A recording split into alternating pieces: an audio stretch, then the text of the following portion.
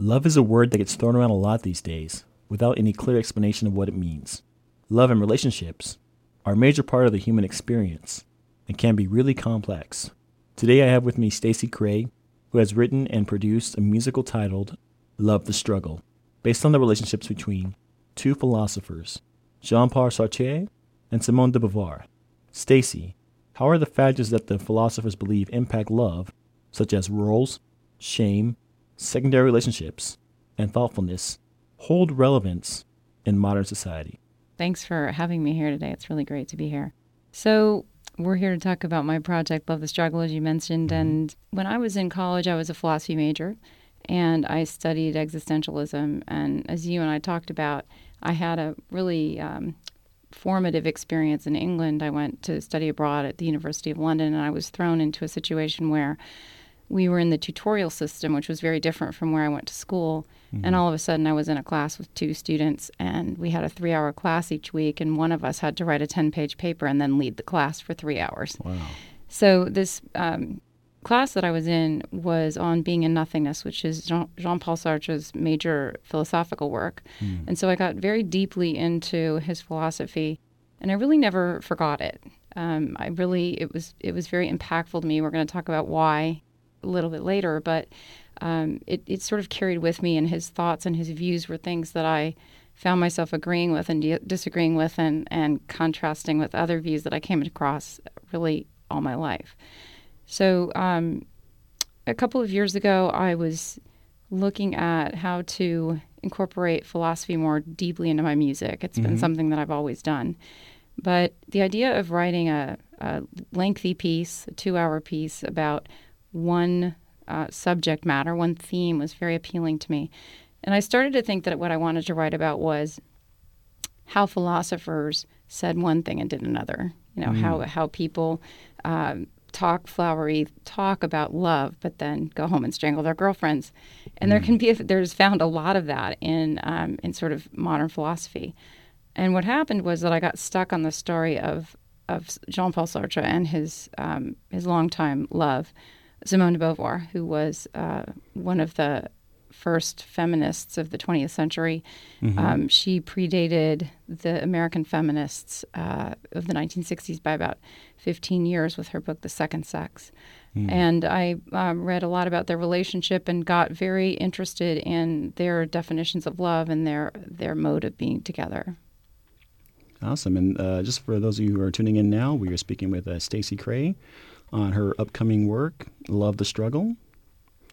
We are going over Jean-Paul Sartre and Simone de Beauvoir and their philosophies on love.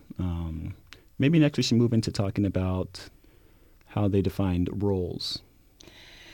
So, if you take the beginning of existentialism, and Jean-Paul Sartre was really the founder of existentialism, although he didn't really like that term, one of the fundamental tenets of existentialism is something that he said, which is that existence precedes essence. And what that means is that we are not defined by what we are. We are not defined by the physical objects that we are. So you and I are both bodies. We're here in this room. We're physical presences. But we know intuitively that we are more than that. And when we look at other people, we feel that. So that when I look at this water bottle that's in front of me, it feels controlled, like I can understand it, and it's not going to do anything that's going to be surprising to me necessarily. But a person is very different. And the first thing that he came up with was this idea that other people are what tell me that I exist, because I have a relationship with another person that's different than I have with this water bottle. And I can have very intense relationships that are sort of fraught with emotion and feeling with other people, and they don't feel controllable, and it doesn't feel like I'm alone or that I have control. I'm in this world with these other people. And so what we have in other people is we have this body, we have this physical object, but we also have this consciousness, this freedom, this thing, what you want to call it, a spirit, a soul, whatever, something ineffable that's not materialistic that we use in our everyday lives and that is part of us as human beings. And those two pieces, what he called the object and the subject would be consciousness, are part of everyone. And when we interact with other people, what we're trying to do is basically communicate with both aspects of that. Yeah. And it's difficult to communicate with the subject part because the subject part is kind of out here and it can do whatever it wants. It's involuntary.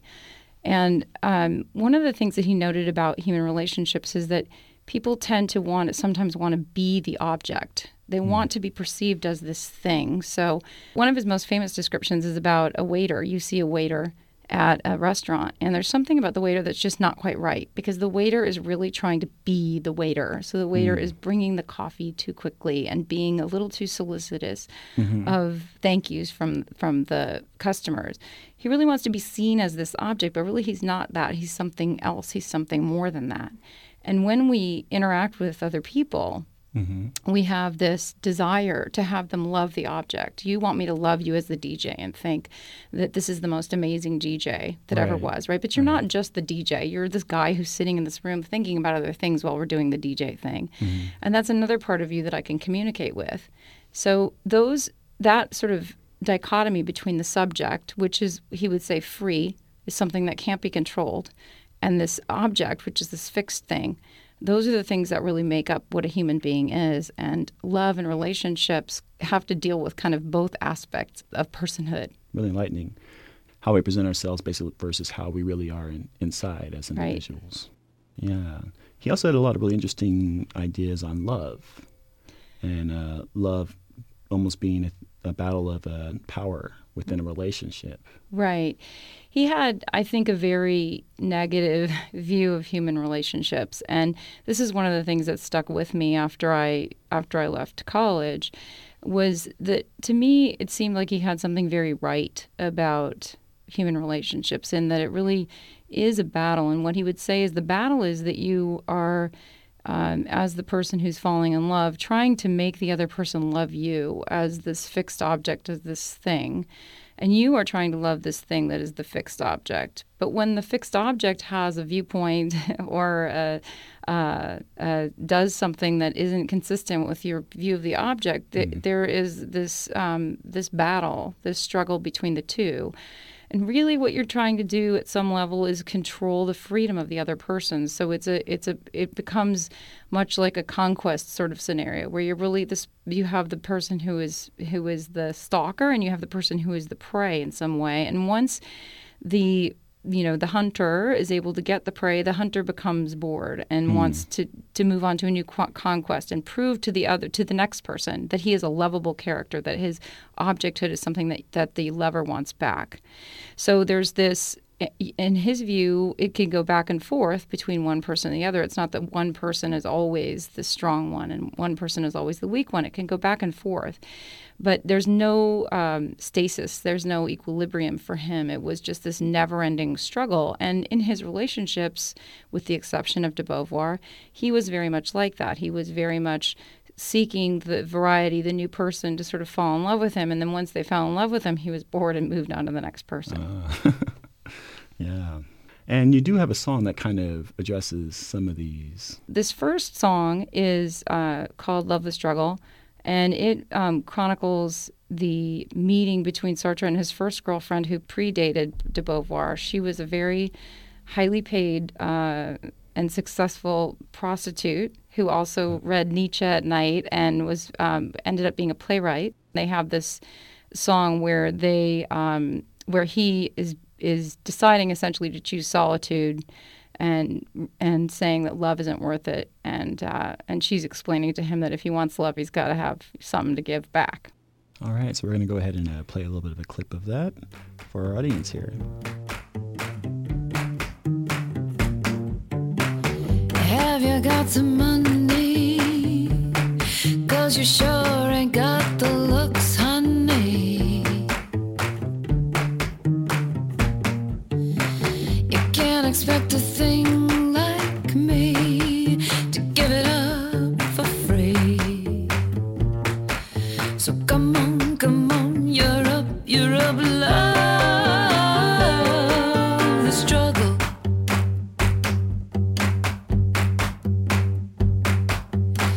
You love me, then you hate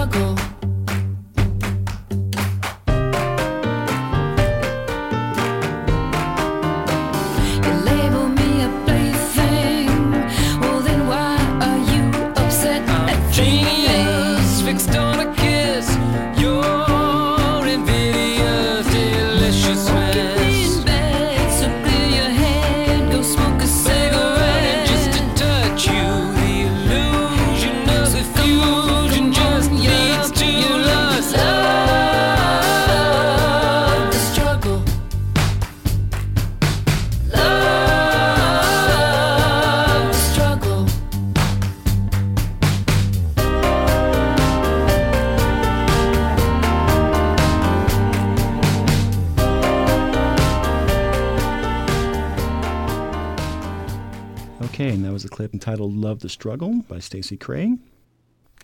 Yeah, so the musical is about the two of them, that is Sartre and Beauvoir, and they met. It's interesting. They were both philosophy students in the 1920s at the Sorbonne. Jean-Paul was considered brilliant even then, but he was so brilliant that he failed his exams the first year because he was too original, they said. And in the meantime, Simone de Beauvoir had joined the program, and the two of them began studying together. She was the youngest person to ever get a degree at the Sorbonne in philosophy, and only the 9th woman. When they had their exams, the two of them came in first and second. And he came in first and she came in second. And they asked the judges years later, because at that point they were both famous, why did he come in first? And they said it was because he was a man and we felt like he would do something with the degree. He could take it somewhere. And she really didn't have many options to take it anywhere. She could go teach school, but that was really going to be it. Right. So the two of them fell in love while they were studying.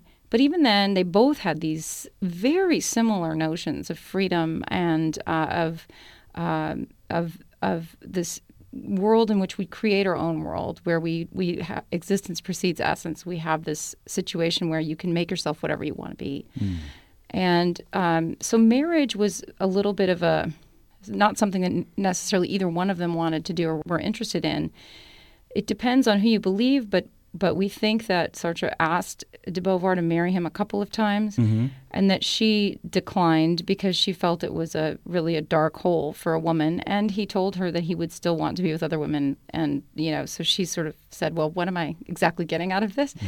So they never married, but they decided, back when they were in school, actually, that they would be each other's soulmates, essentially, that they would be each other's essential loves, and they named it that.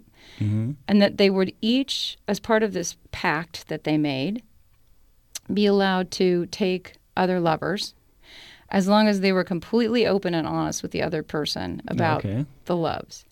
And they continued this relationship for 50 years and never married, never had any children, never lived together, but had this very, very long-standing love or friendship or communion, whatever you want to call it. So the musical is really about that, about what happens in that and what happened to the other lovers, the quote-unquote contingent lovers, the secondary lovers, the ones that were not essential and that got talked about between the two of them.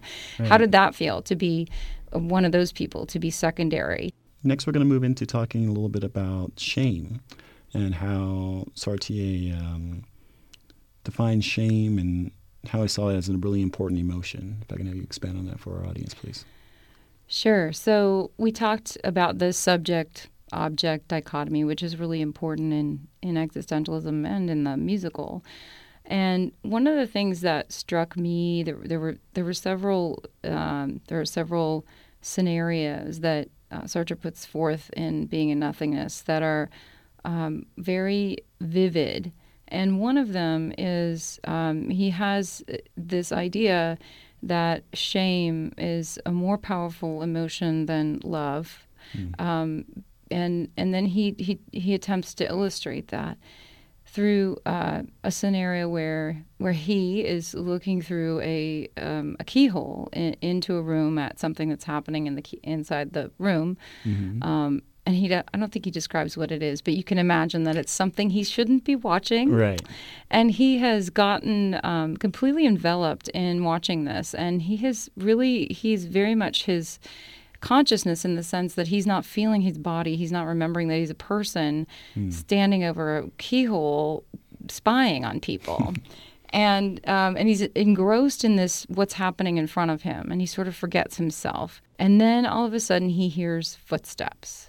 And let's imagine, although it's not in the book, that it's his mom, right? And she sees him, and all of a sudden he's overcome, or a girlfriend, he's overcome with this feeling of, oh, wow, now I'm this creepy guy who's looking through a peephole, and I'm not just this disembodied mind that's watching this really interesting thing. And he thought that shame was incredibly motivating, that how others feel about you or how you perceive them to feel about you is one of the things that causes you to do things, to act. And so you can have the positive, the flip side of shame is pride. And so, you take actions in order to have pride or in your object. I am a songwriter and I am proud of that. But Sartre would say, not really a songwriter. That's just something I do. But what I really am is what I haven't done yet. That's what he'd say. I am my possibilities. I am going beyond this objecthood. But people often get stuck in this objecthood. And I think for people that have really felt shame, they get this. The other really interesting thing about shame is that it really can't be imposed from outside. It has to be something that you feel from the inside. And the thing is that you can't make someone feel ashamed if they don't feel it inside. There was also this pact of honesty that Beauvoir and Sartre had, and he violates that in the scene where the shame song happens. He is spying on their friends and has told de Beauvoir that he's not interested in this woman that he's spying on. So he's caught, and he's this peeping Tom, but he's basically betrayed the one person that he thinks is his soulmate. Wow.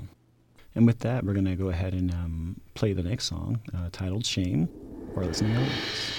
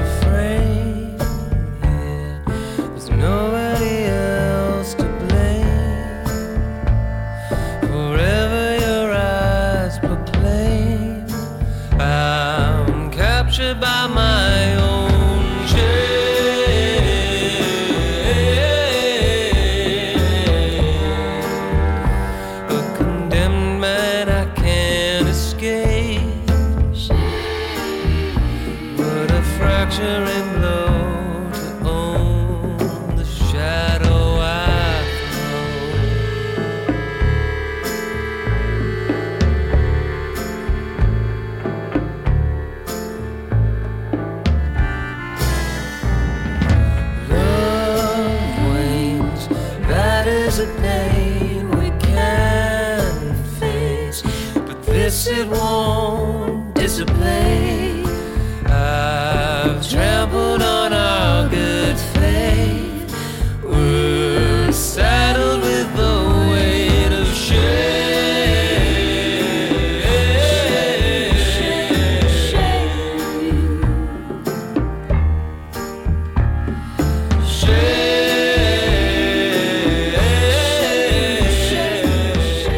Welcome back. I'm here with Stacey Kray. Let's go into talking a little bit about their open relationships and some of the people that are featured inside the musical that are their secondary relationships. So this situation that Sartre and de Beauvoir set up for themselves was a 50-year relationship, and there wasn't any way that I could fit everything into the musical, so I left some people out. But I tried to pick the people that were the most interesting. And a lot of people are amalgams of several characters. This is not a true life story. It's not a retelling. It's really a fictionalized, dramatized situation. We spoke about Juliet, who is the prostitute at the beginning of the play. And then one of the more interesting people, I think, is her name is Marjorie in the play. And she is a young girl, a young student of Beauvoir's. Was very interested in becoming a contingent lover. It was already known in kind of society that Beauvoir and Sartre were living this sort of relationship, and to some people that was a very appealing thing, and she wanted to become a part of this. So she, I think, fell in love with Beauvoir, and then basically asked to meet Sartre. She did meet him, and in the musical and in real life, he took her virginity. And then there was a period where, let's just say in the musical, Beauvoir becomes somewhat jealous of Marjorie's demands for their time. And she tells Sartre, you need to write to her and break up with her. And so Sartre does that. And this girl is absolutely devastated. And that's the song that we're about to play is about that. And with that, we're going to go ahead and move on to the song. It's titled A Contingent Love.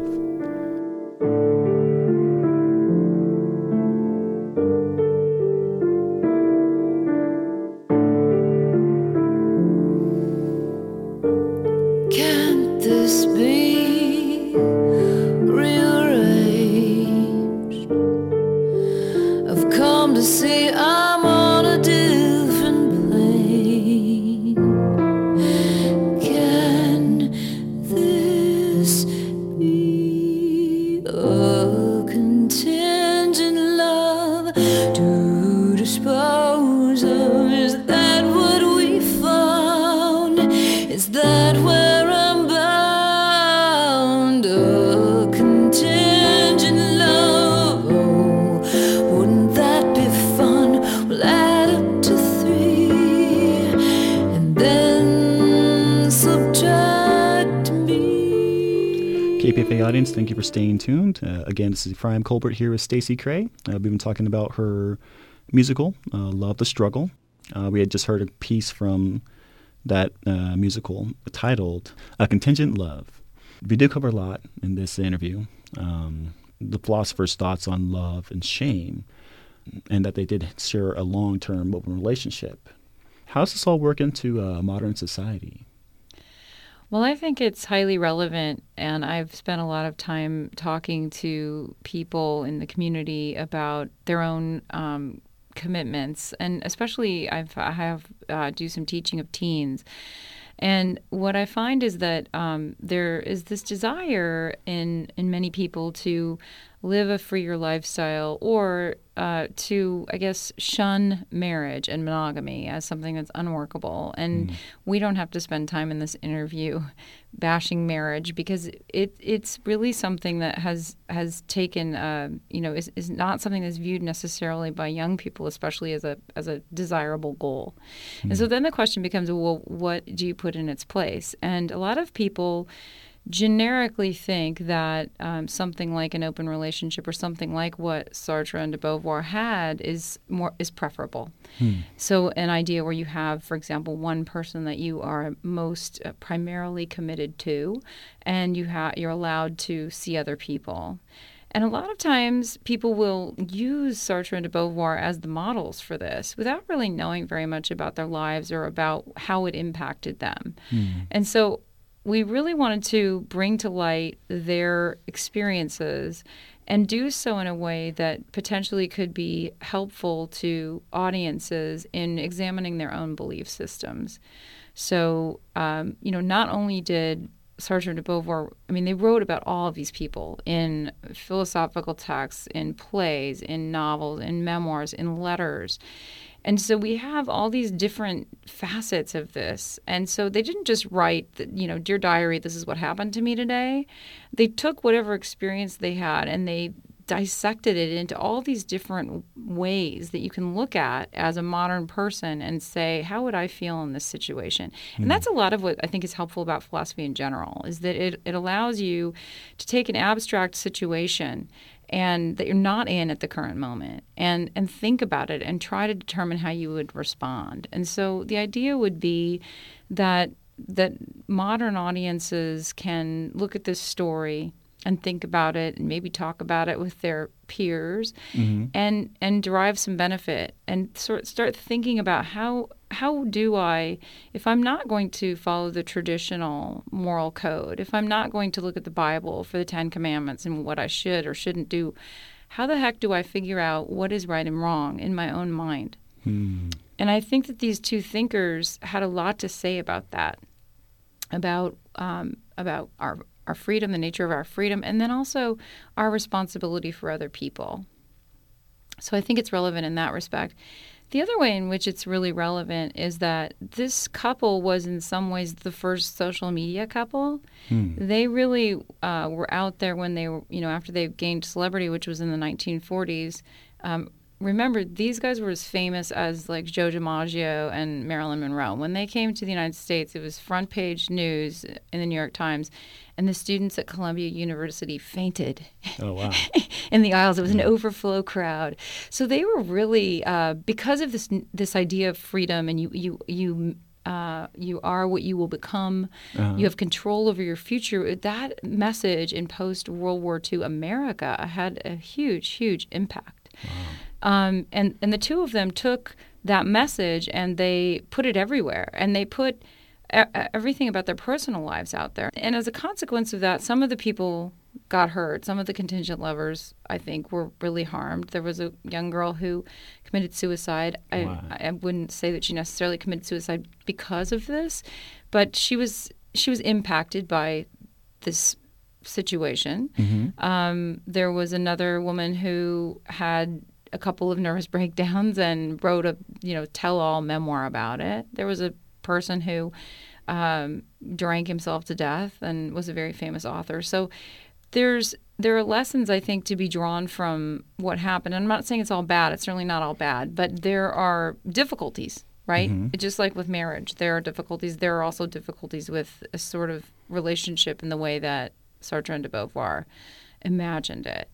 And they have a lot of guidance, I think, to offer people. For example, if you're going to do this, what is it? What are some ground rules, or what are some pitfalls that may happen? Mm-hmm. Hopefully, we're bringing it to people so that they can then maybe make fewer mistakes and at the same time be entertained and get a laugh, because it really is. It's not all serious. You may be able to tell that from the music, but there's a lot of humor in what we're doing, and we're really trying to make it a fun experience. One of the lessons I took from the music and also from hearing about their experience was being thoughtful of the people that are involved in your relationships. I think that's right. I think I don't want to sort of give away the punchline of the musical, but there is a more optimistic view than the one that Sartre set forth, this love as struggle. But I do think that most people can feel that, in their relationships. They hope and pray that something in particular is going to happen in a relationship, and then it doesn't. And sometimes it feels like that's because you have more or less power in the relationship. There are alternatives to that, and I mean, at base, it's a little bit about compassion and about personal responsibility, and how much of that do you want to have. And what happened with Sartre and Beauvoir both was that for them in their later lives, the idea of responsibility, including social responsibility, they were both social activists, became much more important than freedom. And certainly Sartre was very dismayed at the fact that his message of personal responsibility was not heard nearly as loudly as his message of freedom. Where could our audience listeners learn more about your project? So we have a website called www.lovethestruggle.org. And we're hoping to have some community performances in the next few months in and around Berkeley and the Bay Area. And what we are planning to do is have excerpts of the musical performed, and then follow that by workshop discussions with audience members. And we're hoping to incorporate that feedback into the final musical. There's a part of the musical where Sartre and de Beauvoir have an opportunity to basically talk to modern audiences. And I'd really like to have a better sense of how people are reacting to what they're seeing, and draw from real world experiences in formulating that part of the musical. So I'm partnering with a wonderful organization in Sonoma County called Brave People that works with at-risk teenagers and tries to teach them about healthy living in many different arenas, including healthy relationships and self-esteem, and responsible use of social media and that sort of thing. And so we really are planning to have some events where people are able to see this, hopefully, piece of entertainment, and then react to it and give us their general thoughts and maybe even their personal experiences that are relevant to those ideas. Wow. Well, let me know when you have one of the events in Berkeley here, and I would love to Yeah, come by. I and would love check to it have out. you. Maybe Yeah. you can be on a panel with us and Yeah, talk that'd about be- your own experiences. Yeah, maybe. I really appreciate you coming down and taking your time with us today. Thank you for having me, and thank you for Yeah. listening. Again, this is Ephraim Colbert here with Stacey Kray, her upcoming project, Love the Struggle. And you can learn more about this at her website. www.lovethestruggle.org.